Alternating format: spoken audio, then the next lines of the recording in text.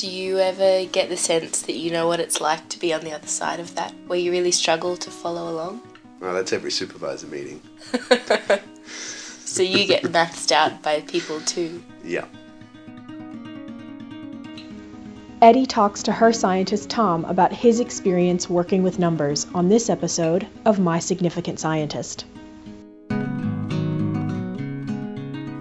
What's your name? My name's Tom Watson. I'm Eddie. How long have we been together?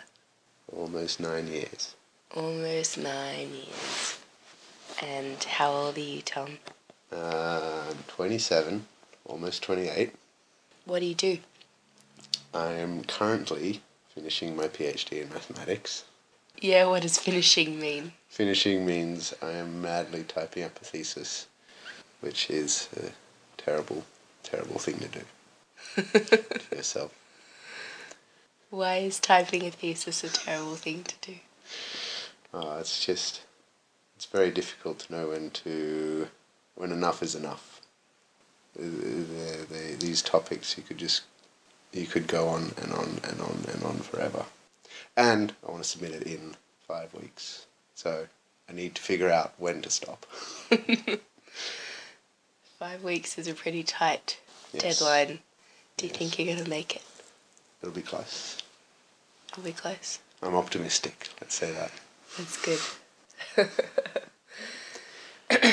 Okay, so your PhD's in mathematics. What kind of maths do you do? Well, broadly speaking, it's dynamical systems, which basically, that's very broad. That is anything that moves or changes, which is almost anything. More specifically, if I want to go all the way to the other end and say exactly what it is, I'm looking at numerical methods utilizing transfer operators to study dynamical systems. Well, I kind of know a little bit more about what you do because I've been living with that maths for 3.5 years now.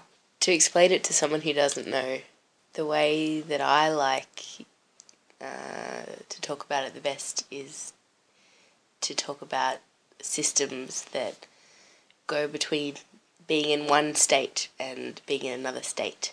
Yeah, right? So this is one part of my thesis. So, generally speaking, you can think of studying dynamical systems in 2 ways. The prettiest example is just a fluid flow. You have your cup of tea and you stir it, and it's how the tea moves when you stir it.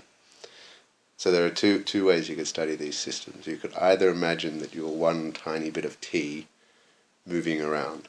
So in your teacup, you'll trace out like a curve in 3 dimensions, and you can look at what happens to that curve. The other thing you could do is you could put in a bit of milk. So that bit of milk is a distribution of milk, and that milk will get stretched out and diffused through your tea in interesting patterns. And so that's like a statistical approach to dynamical systems. And that's where transfer operators comes in, because you've got one mathematical object that tells you how your first thing, your one little bit of tea, traces out a line, and another mathematical object which tells you how densities and probability distributions evolve, which is how your milk moves. In the first case, am I losing you? It's a little bit long. Bit long. That's enough about maths. That's enough about maths. We don't need to know any more about what you do. Save it for the thesis. Oh, I got to get these things in my head. So do you feel like a mathematician yet? No. No. Do you think in 5 weeks when you've submitted your thesis you'll feel like a mathematician? I think I'll feel less of like a mathematician. So when do you think you'll ever feel like a mathematician? I don't think I'll ever feel like a mathematician. Why won't you ever feel like a mathematician? Well, there's one thing about being at a university, you perpetually feel stupid, because there are always people that know more, and there are always things that you don't understand. I guess that's kind of the point, but it can get quite exhausting. So do you think being a mathematician is about understanding it all? When will you feel like a legit mathematician? I don't know. I gather that a mathematician really only feels like a mathematician in their retirement party. When they have so many people telling them what a wonderful job they've done and that they can now stop doing it. Do you ever feel like a mathematician more at some times than other times? Like around non-maths people, for instance? Does that make you feel like a mathematician? It's kind of hard with maths because everyone wants to be better at maths, but everyone thinks maths is too hard for them. So no one actually wants to talk about maths with you. They just want to say how much they wish they were better at it and how hard they find it. I mean, you don't want to say it's not that hard because then you'll make them feel stupid. Yeah, you can't really talk about mathematics with many people for that reason. Do you get frustrated not being able to talk to me about mathematics? I get frustrated when you put on this face that means I don't know, I don't care, I don't understand. Change the topic, please. I'm sorry. And that's when I'm like, no, just wait, I'm getting to the point. It'll all become clear soon when I tell you about the tea. There's a bit of Hitchhiker's Guide to the Galaxy, which I think sums up trying to talk maths to someone. Do you remember it? It's the bit where the gang are at Milliways, the restaurant at the end of the universe, and they're all obscenely drunk. The Ford prefect is trying to explain, I gather it's the Big Bang Theory to Arthur Dent. And he says, imagine this in his drunk voice. Imagine this, you've got a bathtub, yeah? You've got a conical bathtub, right? So it's like a big cone with a plug at the bottom, and it's filled with sand. And then you pull out the plug, and the sand, it swirls down into the plug, but here's the kicker, you now run that in reverse and the bathtub fills up with sand. Now the point of the joke with this is that it makes no sense and he's just drunk and all Arthur Dent can do is nod along. And I'm sure it makes perfect sense to Ford Prefect, but it makes zero sense to everyone else. And this is what it feels like trying to explain maths to someone, and they just nod along. Do you ever get the sense that you know what it's like to be on the other side of that? To have something explained to you where you really struggle to follow along?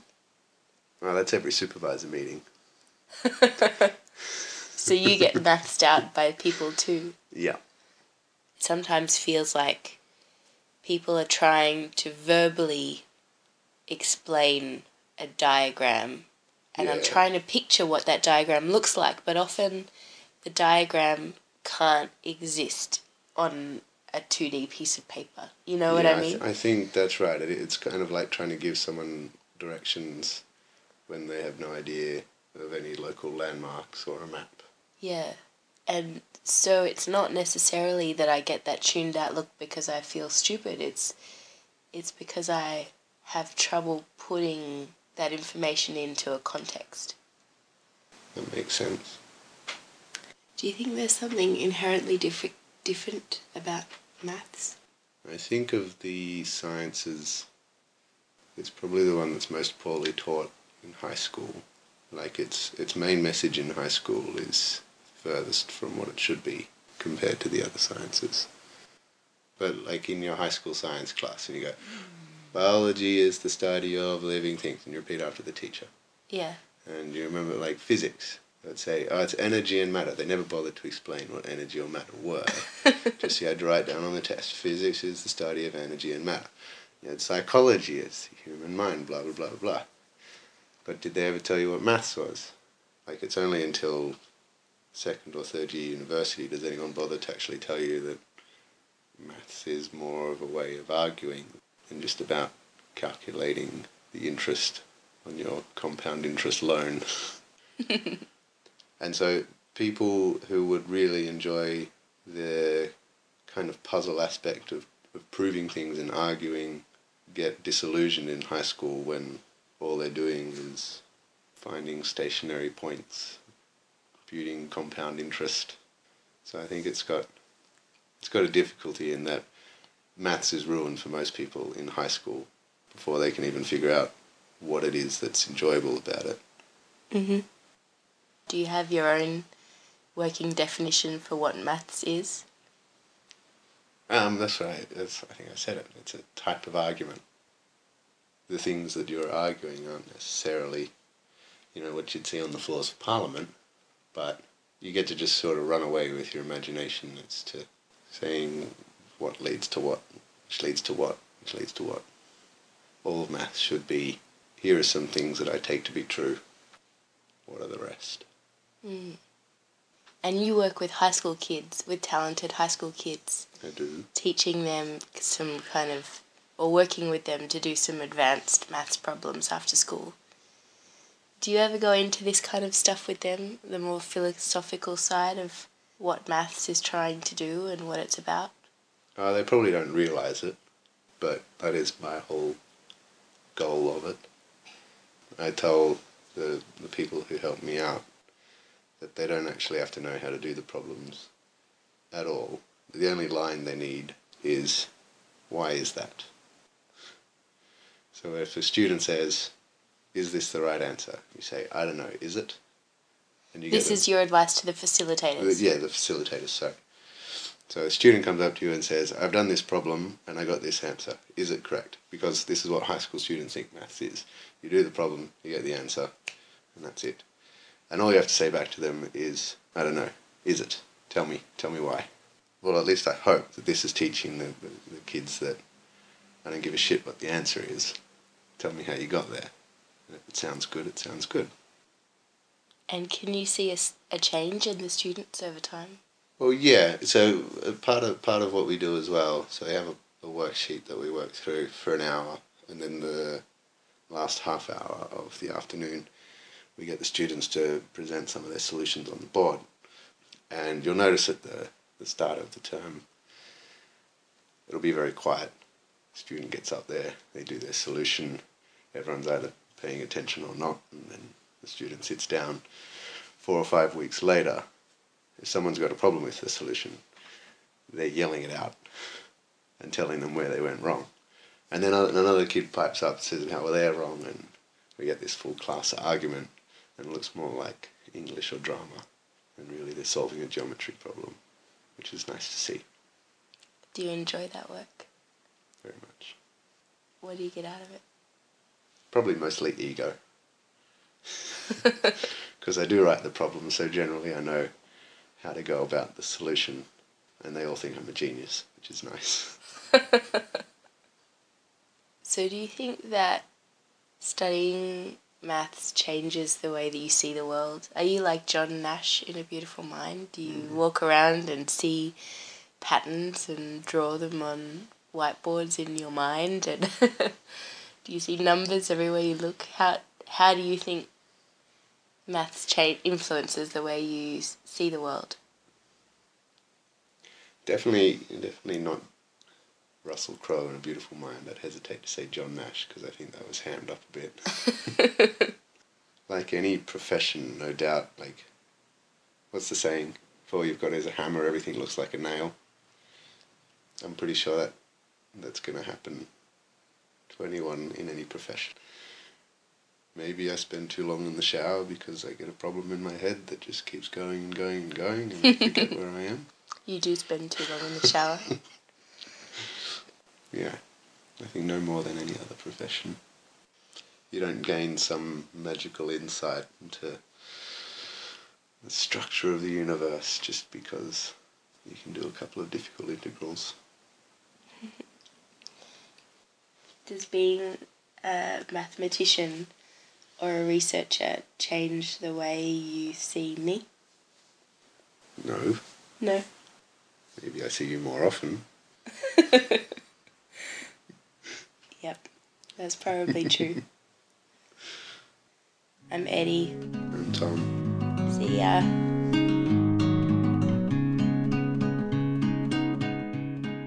Thanks to Eddie and Tom for sharing their conversation from July 2014 in Canberra, Australia.